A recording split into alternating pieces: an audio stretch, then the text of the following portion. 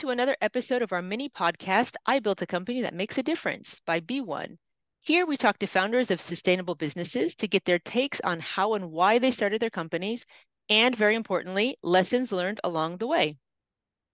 Today I'm joined by Jackie Faye, the founder of She Can Try, a nonprofit organization that empowers women through sports, including physical literacy, sponsorship and racing, and highlighting female athletes.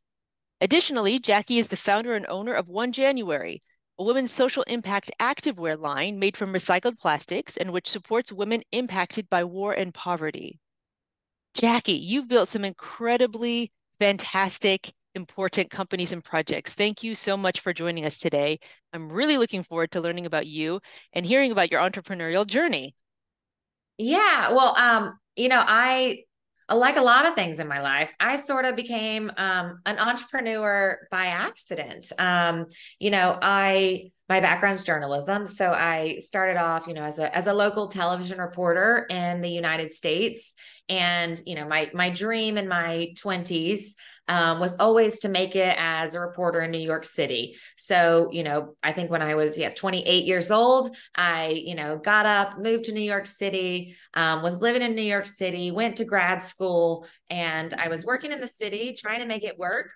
After I got my master's degree from Columbia University, and out of the blue one day, I got an email about a job in Afghanistan. And I was like, wow, well, this is a once in a lifetime opportunity. At first I actually thought it was a scam because it was, a job. And I'm like, is this real or is this like a prince in Africa, like emailing me, you want $1 million? But I responded. It was a legitimate job. And, before I knew it, I was on a military plane going into Afghanistan. And that was in 2015. And when I got there, I was living on this compound. And before, when I was living in New York City, I always taught fitness classes to make extra money. And so I started teaching fitness classes on this compound just for fun. I wasn't making any money doing it, but just for the people that lived in the compound. I started talking to local Afghan women that worked on the compound and was asking them about sports. And basically, they told me, women don't really have access to sports here. And that was the first time in my life I ever even thought, wow, there's some places in the world where women can't play sports. And I had never been exposed to a culture like that.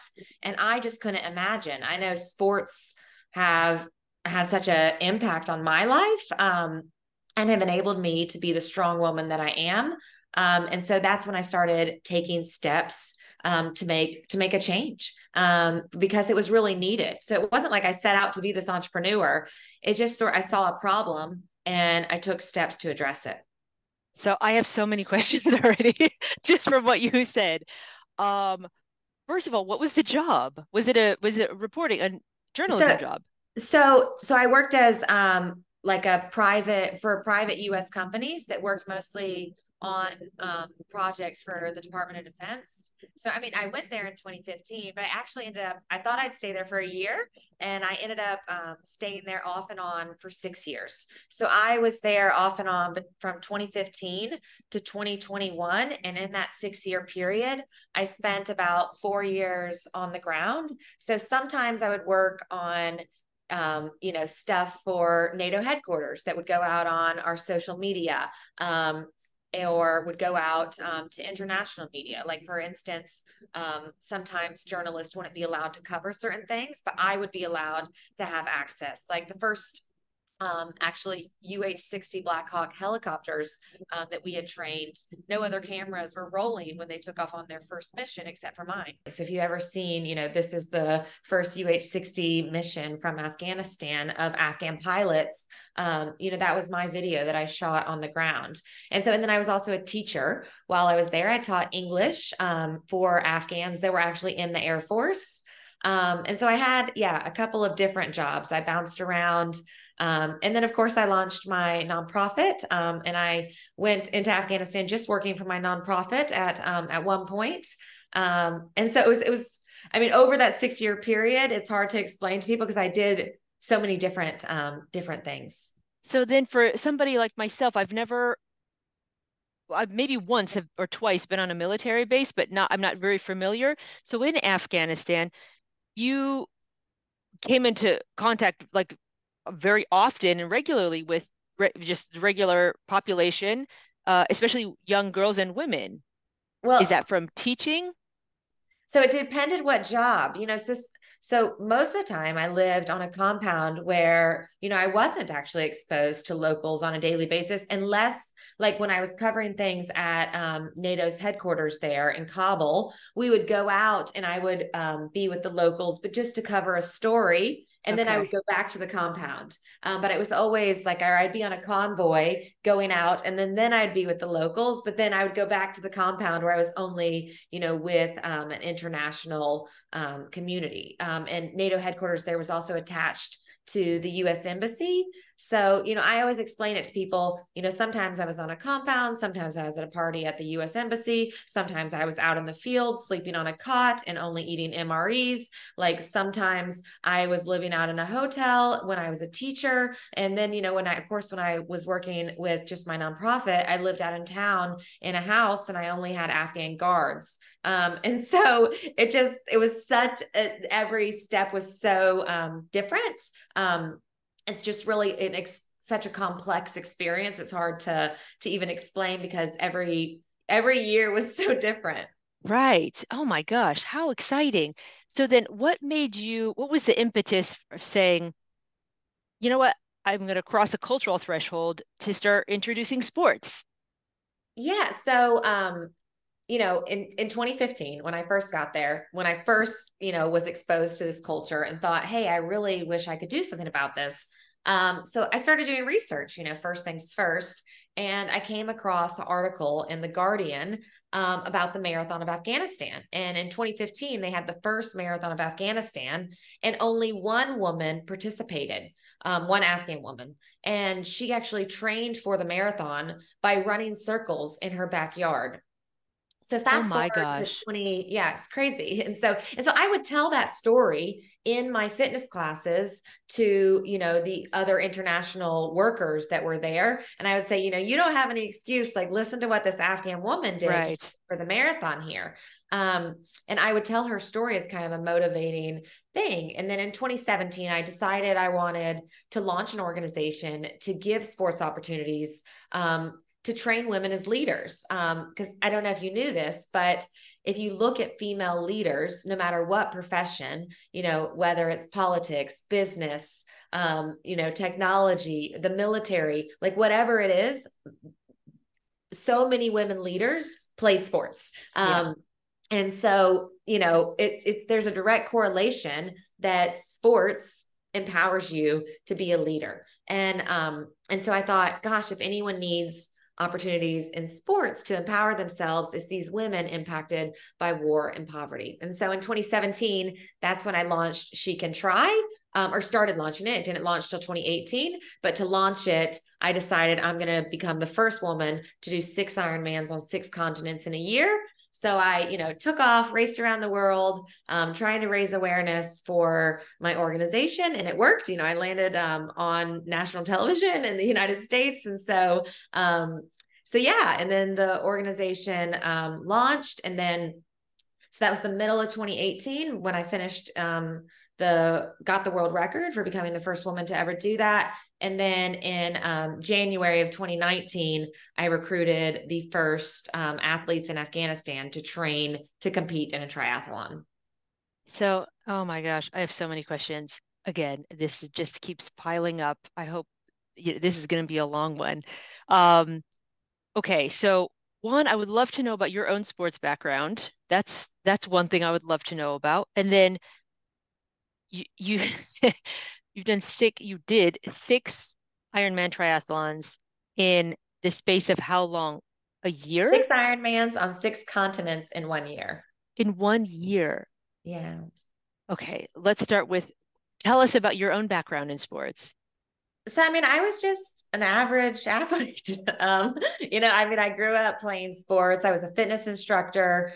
I've always loved sports, but I wouldn't say I'm like this natural, and nothing has ever come natural to me. I'm not naturally like gifted at anything. I would say I work hard. Um, and I haven't always had a lot of resources, you know, and so it kind of put me in a position to where I was the perfect coach for these women because they didn't have a lot of resources. And I knew, you know, from growing up, you know, not having a lot of money, always having to borrow things to make things happen. You know, I'm a scholarship kid. Like I didn't have money to go to school. Like wasn't able to get my master's until I was nearly 30 because that's when I finally got a scholarship to go to school. You know, it wasn't like I just had, I didn't have, you know, really like the parental support that a lot of people have. And so I really just, you know, yeah, we're hustlers. You know, we make it work. And so that's really what I'm teaching. And is that, you know, no matter, you know, on a shoestring budget and with limited resources, you can still accomplish really, really incredible things. So, wow. Okay. And okay, all right. I'm gonna get, I'm gonna sidetrack myself here, but let's get back to She Can Try. So that organization officially launched off the back of this incredible feat that you'd, or I'll just have a side here. I watch Ironman triathlons regularly. I grew up in Grand Junction, and we have a couple hometown heroes who are professional triathletes, and they compete a lot in Ironman. So I follow Ironman regularly. Every time I watch one, the last one I watched was Lake Placid. Every time I watch one, I'm just in awe. Like I'm stuck to the TV for 8 hours. I'm completely in awe of the human spirit and the capacity for doing something like that. And I don't think, you know, again, when I go over, I have to remind myself every time I watch one of the numbers. This the length of the swim distance. This is the bike distance. And then there's a marathon at the end. Like it's amazing. Can you, okay, so you did six of those incredible feats in 1 year. She Can Try launched off the back of that, and you launched that while you were still in Afghanistan. Yes. Okay. Yeah. What did that first year of launching look like? Did you have a plan in mind, or you were like, this needs to be in the world, this needs to happen, and it grew organically? So I'm sort of like a plan as you go kind of person. And I think that's how, like in sports training, like in an Ironman, you know, when you think 140.6 miles, oh my gosh, a 2.4 mile swim, 112-mile bike, and then a 26.2-mile run. How am I going to do it? Like it seems so overwhelming. Yes. You won't even take that first step.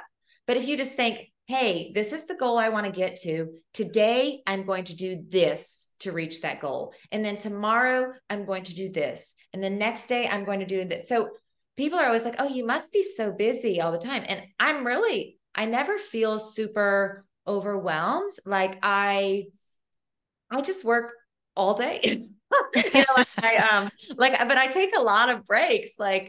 You know, I just sort of like do a little bit all the time. Uh-huh. But those little bits add up to a lot.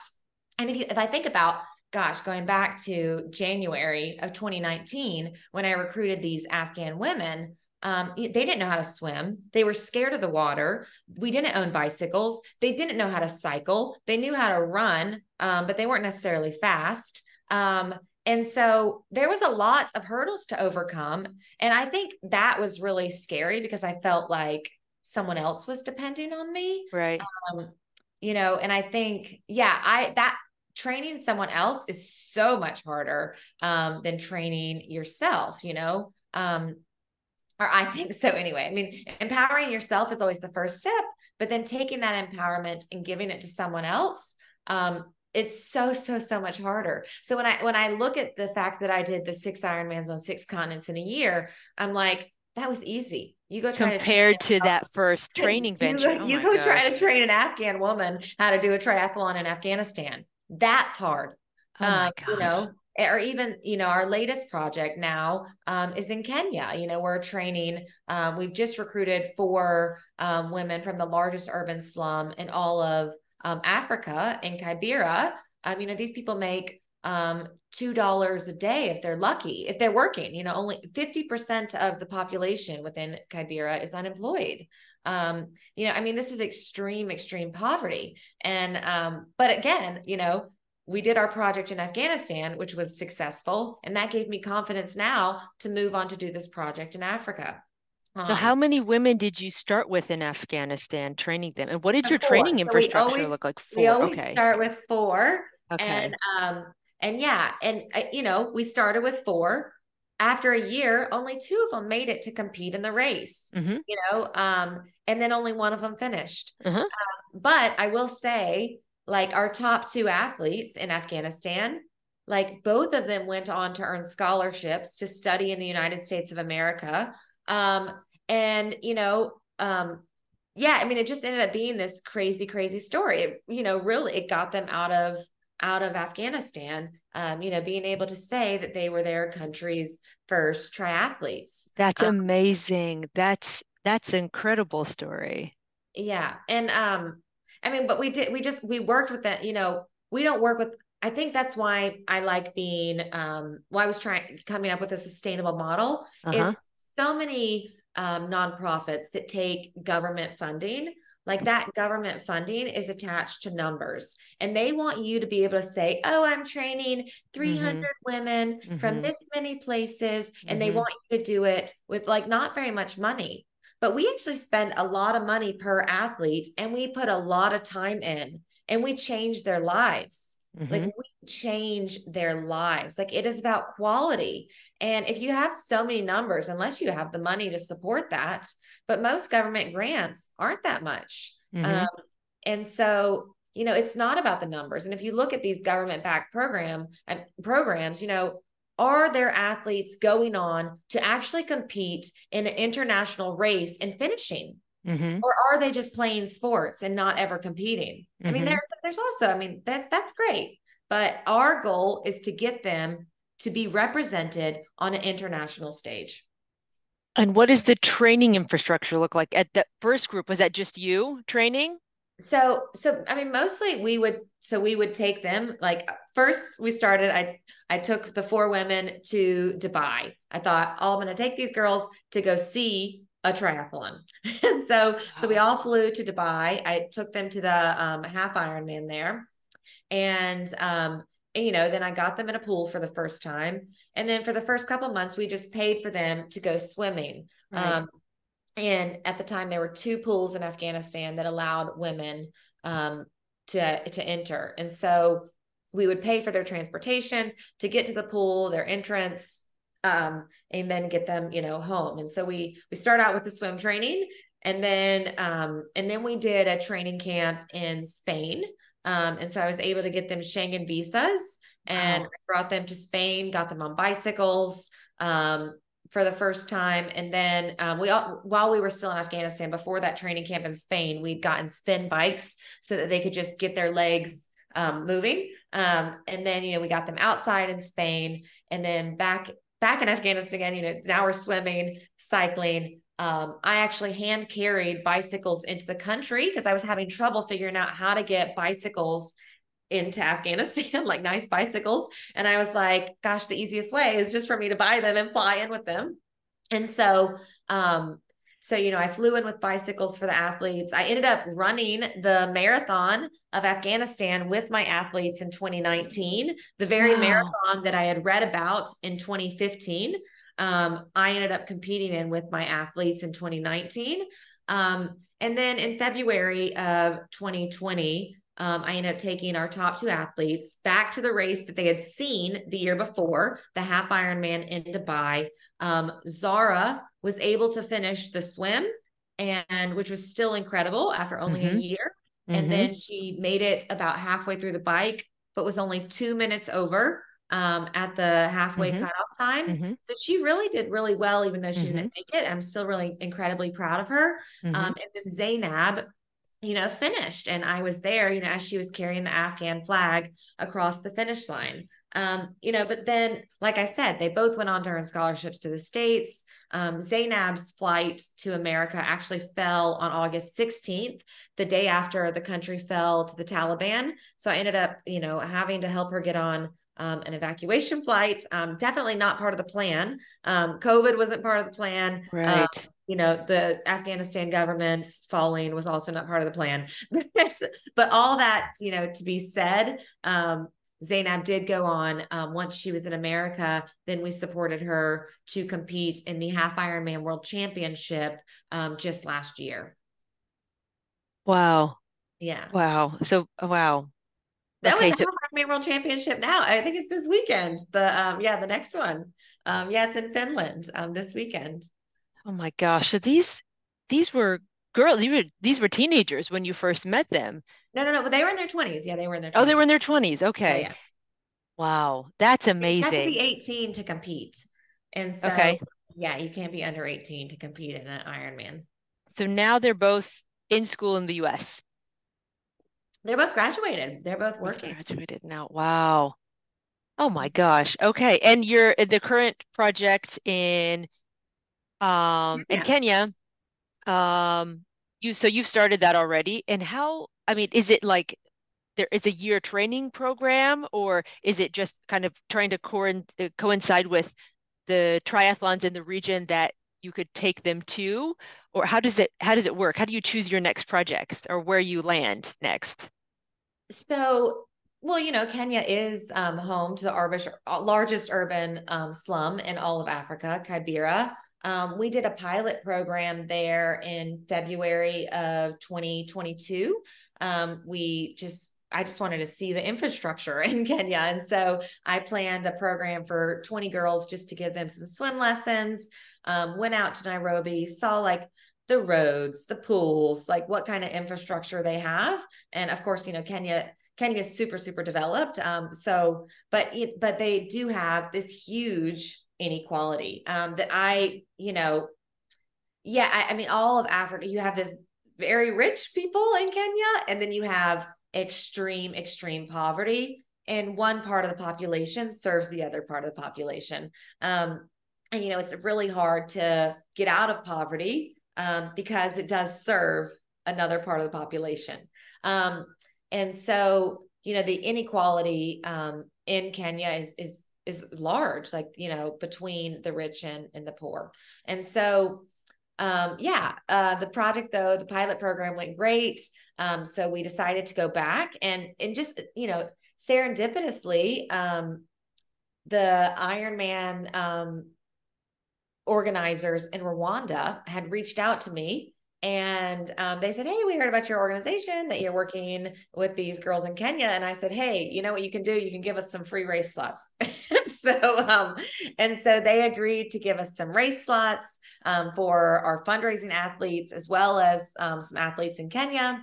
And so then we went back to Nairobi, and we organized tryouts. That was just last month. I mean, so we just finished our first month of training in Kenya. So yeah, the end of July, we went back to Nairobi. I took one of our board members, Jocelyn, who's just been a lifesaver to She Can Try. If you see anything on our social media or on our website, that's all her doing. And so, yeah, I mean, and even Jocelyn, like she came across the organization, was inspired, and reached out. Like, through our journey, all these people across the world have reached out to me and wanted to help. And I just think that's what's so beautiful about it. And we're all supporting these women in Nairobi. We are soon to be, recruiting more ambassadors that can race any race. If they don't want to necessarily do the race in Rwanda, they can do any race and raise money for us if they would like, and be part of our, fundraising efforts and team. So if you have any listeners that are interested in that, please reach out to me. I'd love to hear from you. Oh, absolutely. I'm going to put myself on that list as well. That sounds fantastic. Yeah, Oh, we'd love to have you. cool. I'm there. Okay, let's fast forward a little bit and talk about 1 January. Yeah. So, I wanted to come up with a way. I mean, largely now we're still donor funded, Mhm. and that's when we have these fundraising athletes. We're right now raising $40,000 for our project in Kenya.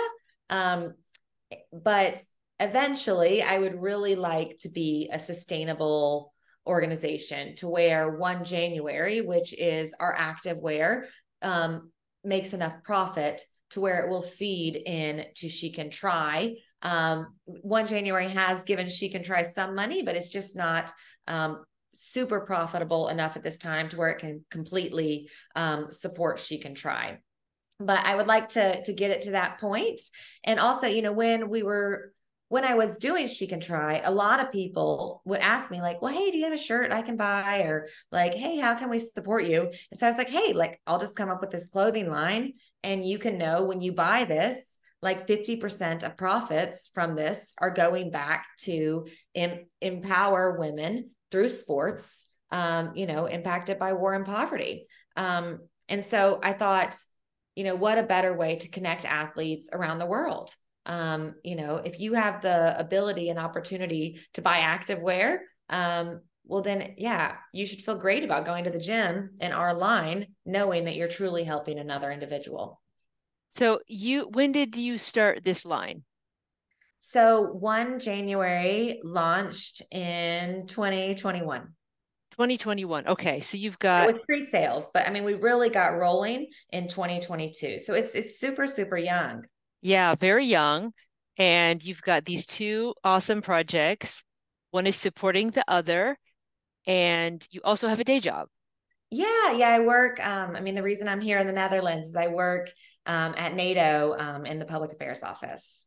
Holy moly. Okay, so when you said you just kind of work all of the time, you do. You must just kind of But work only all a of the little time. bit. Like it's just like a little bit all the time. I like staying. But again, I don't feel. I mean, I still have time for people and my friends. Yeah. And I mean, I guess my next biggest project is, this earlier this year, I decided I was going to have a baby on my own. So that's also a huge project. That's almost a full-time job for anyone that's ever, become a single mother by choice. The IVF journey is long and very difficult. So So that is a huge, huge project that you're undergoing as well. Well, congratulations at I don't think the the start, decision, yeah. I mean, I think a lot of this women just making decision. the decision to do it on their own. Yeah, Mm-hmm. I had a party. I was Yeah, like, I made great. this decision. I'm not getting married, but we're gonna celebrate me. It was Yeah, really about celebrating me. I love And that. so many women don't do that. Like they feel like, oh, I can have a party, when I have a baby, or oh, I can have a party when I do this thing. But I mean, I'm all about like have a party when you get a promotion at work. Have a party when you've accomplished, this amazing athletic feat. Have a party when you've made a big decision in your life on your own. Like that takes a lot of guts and bravery in my mind. And those are just as equal as, I mean, and well, in the United States, 50% of marriages are ending in divorce, so like, why are we celebrating? I don't know. I'm not that I think love is a great thing. But I think there's a lot of things and a lot of other ways to express love with friends or through other accomplishments or whatever, that you can also, yeah, celebrate. It doesn't just have to be around, this traditional family model. 100% agree. I also love the idea of celebrating the start of journeys. When somebody decides to start a business or when somebody gets into grad school, the start of the journey, not just the end of it, but making the decision to do something that's undoubtedly going to alter your life and change things in a big way. I think celebrating the start of something or making that decision is important as well, uh, particularly for women. Yeah, I agree. So 1 January is not just supporting She Can Try, but it's also your apparel line is made from recycled plastics. Yeah, so I didn't want to steal from Peter to pay Paul. And so I really wanted to make sure that I was creating a line that was also, good for the world. Like I Yeah. didn't want to yeah, I'm very from working in Afghanistan, undoubtedly when you go in to try to do a positive thing, sometimes, you might end up, you know, not always doing a positive thing. There can be negative effects. But if you really think about all those things through before you start something, I think that can be avoided. I think all of us, you know, not meaning to cause small harm in the world, on a daily basis. But I think if you do your best to minimize that harm and really are a conscious shopper, a conscious eater, yeah, what you put on your body, in your body, and in your mind matters. Mm-hmm. So we have a lot of folks in our network who are aspiring apparel entrepreneurs. How did you find, how did you set up the production? Like, how did you find, it's not just anywhere, especially with all of the production companies that are akin to fast fashion, right? So you can, that run small batches, but are very polluting at the same time. How did you find the companies, the sourcing material, finding production? How did you go about that process? So, right now we are actually in the process of switching manufacturers. I mean, I was lucky I ordered a big enough bulk order that we had plenty of product, but our first manufacturer was actually in Sri Lanka. And then they broke out into a civil war. And so, we had to pivot after that. But luckily our first, really big bulk order had already been made. And then now we are looking to produce in Mexico, but now, which will be so much easier. Actually, I wish, in hindsight, you learn so much, when you start a company. But the shipping was also really, really difficult, especially right after COVID. I mean, you have to remember I developed this in 2021.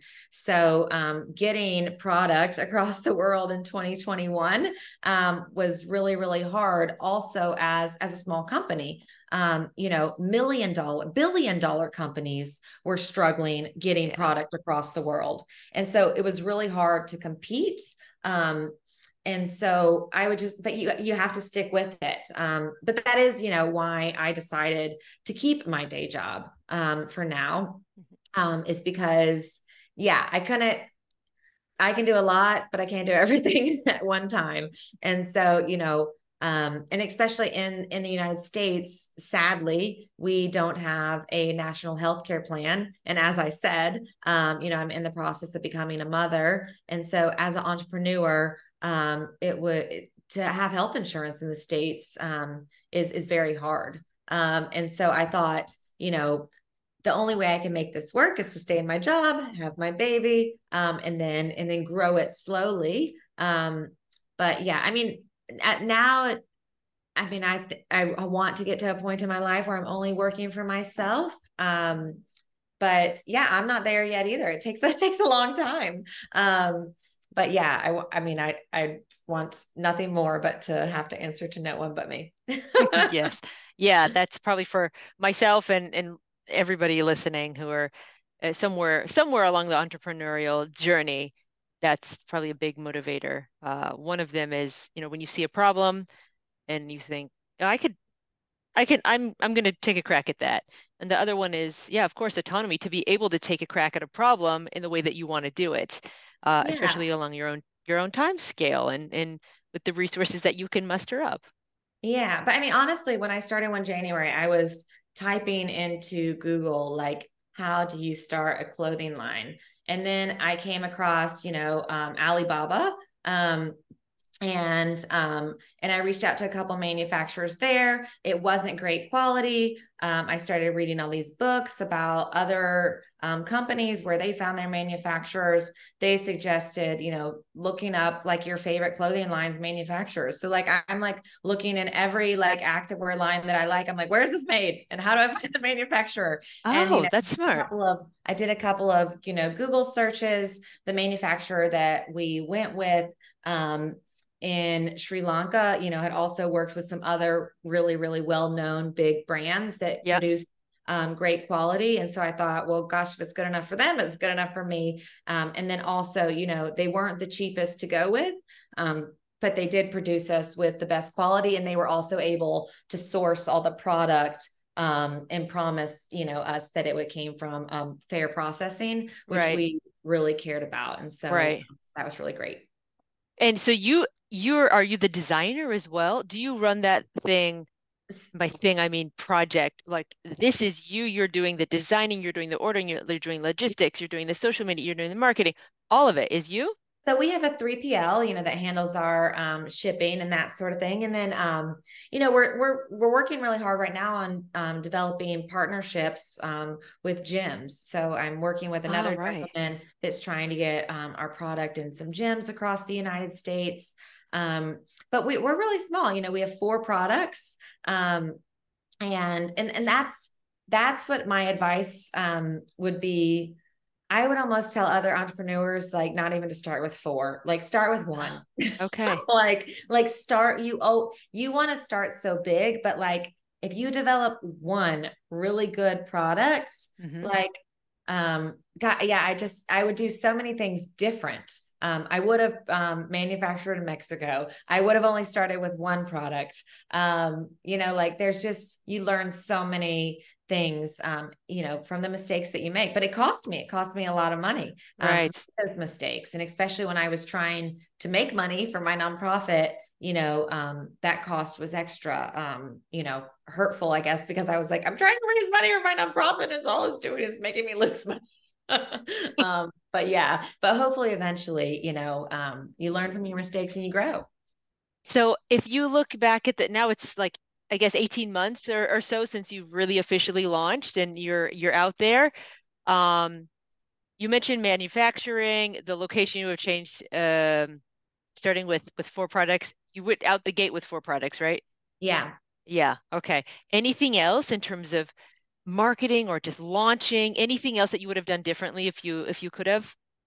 I mean, I definitely would have raised money. I wanted to bootstrap, and yeah, that's been, I've been very fortunate in my career. I've made a fair amount of money, but yeah, it was so much. I think you don't realize how much things cost. Mm, Like, think how much money you need and then times it by 4 and yeah. then Okay. times it again by 2. Like, it always costs so much more than you think it will, and you don't realize, like, you have to order so much product to get it to a price point where you can be competitive.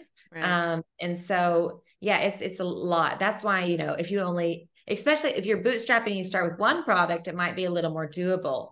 But you have to order a lot of product, and then, competing with these multi-million dollar companies. Well, the only way you can, I think, truly compete is, well, you also need to make $1 million. Right. Right. um, so yeah. And if I could ask you somewhat of the same question about starting a nonprofit, I'm sure I've never worked in a nonprofit. I've been on some boards, but I've never worked in a nonprofit, especially on the business side. So I'm sure there are a lot of idiosyncrasies to starting and running a nonprofit organization. But what now, with some hindsight, would you have done differently in starting a nonprofit with the knowledge that you have now? Oh gosh. I've learned a lot with the nonprofit. Um, I mean, most of the things that I've learned with a nonprofit is about working with other people, but I wouldn't say like anything. I don't know that I learned really how to say no. Oh, That was interesting. like one of the, because so when you have a nonprofit, a lot of people want to help you, but what you find when people want to help you is they want to help you in the way they want to help you, not in the way that's actually helpful to you. And so, Oh, um, so people would call me and they'd say, "Hey, like, I have all these, clothes that I need to donate." Very well-intentioned people. But if I don't have the time and resources to go through all those clothes, and I'm paying for transportation for my athletes who already have clothes, like, then we become, now we're goodwill. And we're, when we're really trying to focus on training these athletes, and now I'm sorting through clothes, and that I'm like, what am I doing? right. And so I've really learned how to say, like, if someone reaches out to me and says, I would like to help, I'm like, this is what we need. If you cannot provide this, I don't want your help. Got it. Oh, that's because interesting. yeah, or you just end up, in the nonprofit world, it's called mission creep, and so many people are like, oh, well, did you think about this? And like, I'm like, I do not have the capacity to think about anything else. Like, I am thinking about this and only this. And that's also given me like a superpower to really accomplish that. Like, I think when people think, oh, well, what are we going to do in 10 years? Like, in 10 years, like, give me a break. Like think about today and tomorrow. And yeah, I just focus on, the small goal and get that done. And then think about, the growth. And so, yeah, it just, if you try to accomplish everything at once, you will one end up very bitter, which I have definitely become very bitter at certain Ah, through my journey. And you're like, I hate all these people trying to help me. But if you just, very politely learn how to say no, but yeah, I've gotten so much better at communicating what I need, in all aspects of my life, from running the nonprofit. that's amazing. Okay, that's a very actionable uh piece of advice, I think. Especially and I hear, seasoned entrepreneurs say this a lot, which is focus on the goal that's immediately in front of you. Of course, you can have a business plan and you can have a vision board for what you want in 10 years, even 5 years out, even 3 years out.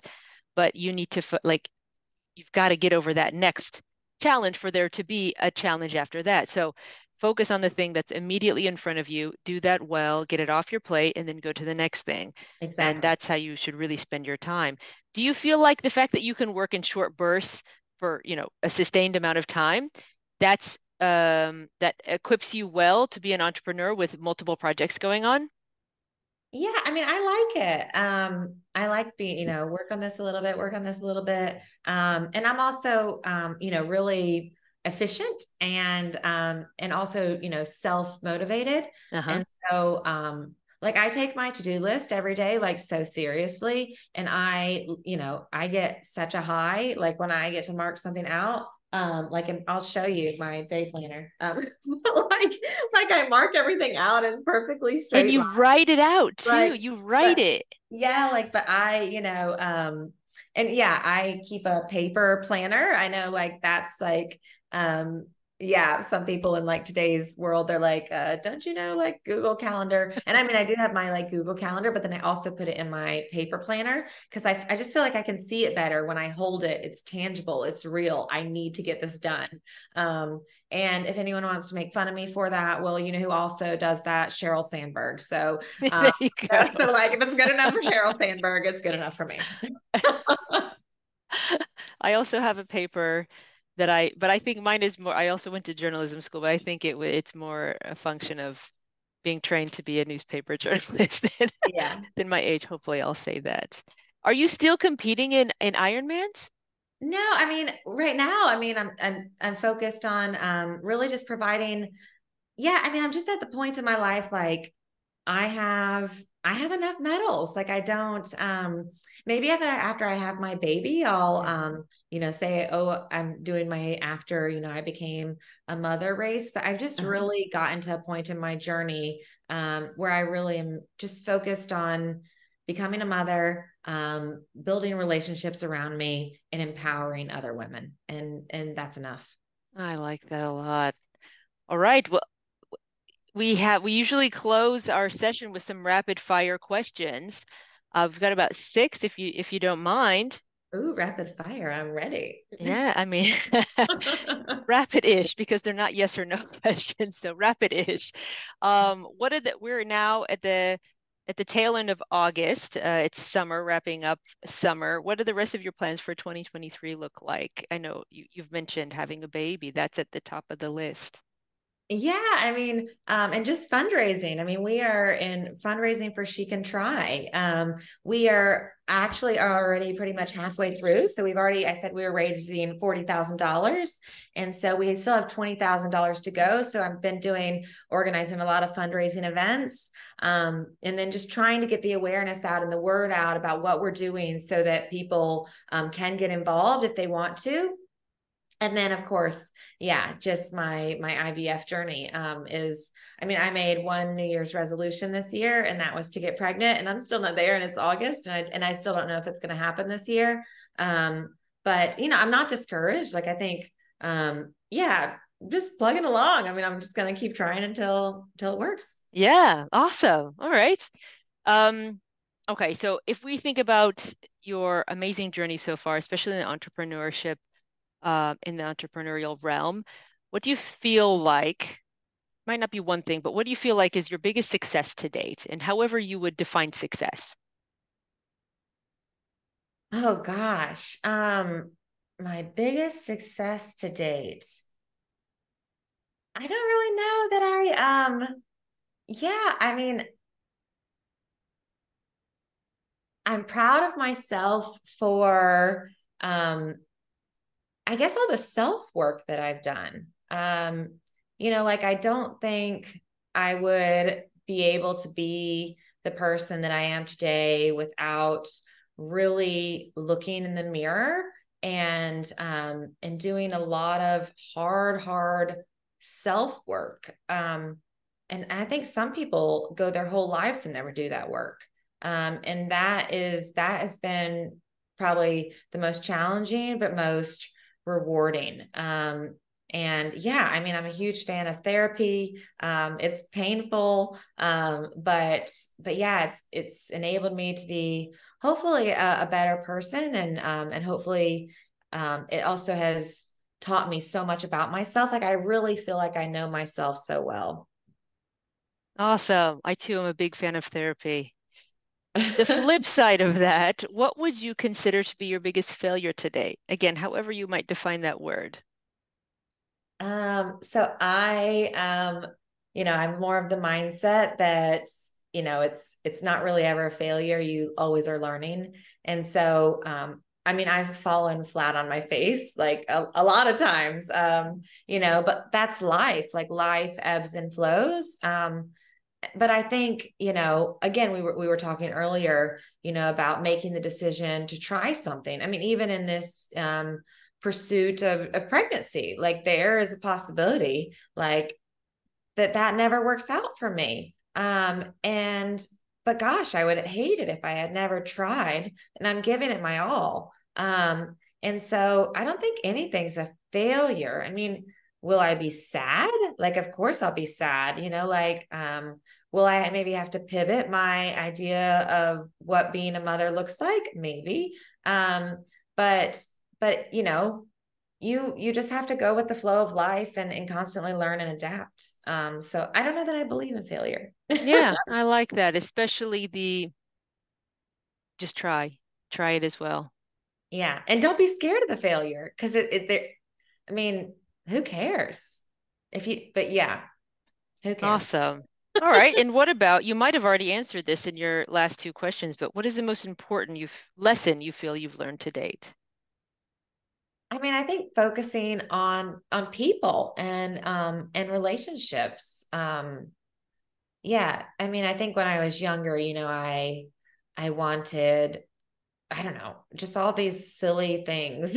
Now just um I mean, I want to be comfortable and I still want nice things, but um more than anything, I want to be around people that are full of love and inspiring. Mm-hmm.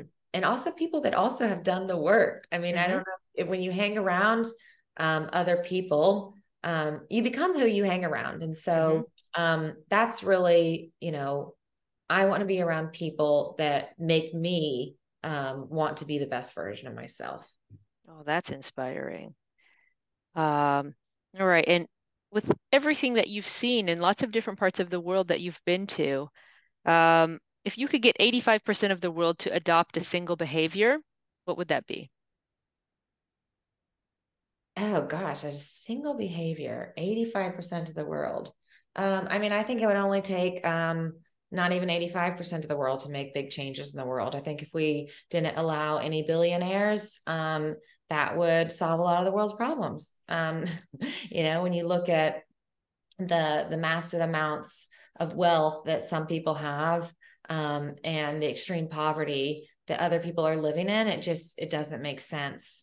And so, I think we all need to look at ourselves and think, why do we need all of this? And is that fair? And I think, um, one person can work at a worthy startup and become a millionaire, and another person can work at a worthy startup and become broke.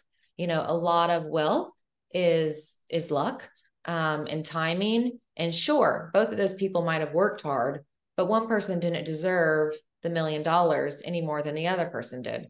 And so, yeah, I just think, spread the wealth, spread the love. Mm-hmm. Mm-hmm.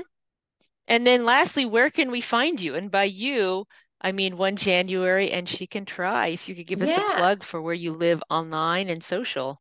Yeah, so She Can Try is at She Can Try, TRI, as in triathlon, pretty much on everything. So LinkedIn, we're on Twitter, Instagram, Facebook, and then our website is shecantry.org. And then 1 January is 1january.com, spelled out one. And then on socials, we are at 1 January Sport. Awesome. Jackie, a huge thank you for joining us today. I really enjoyed learning about your journey and more about you as well. And I will absolutely follow up with you afterwards about becoming an ambassador for She Can Try because what a We worthy would love to have cause. you. We have such an Yeah, incredible group of women. You would fit right in. I would Thank you so love much for it. your time. Thank you. And to everyone else in the audience, we'll see you on B1.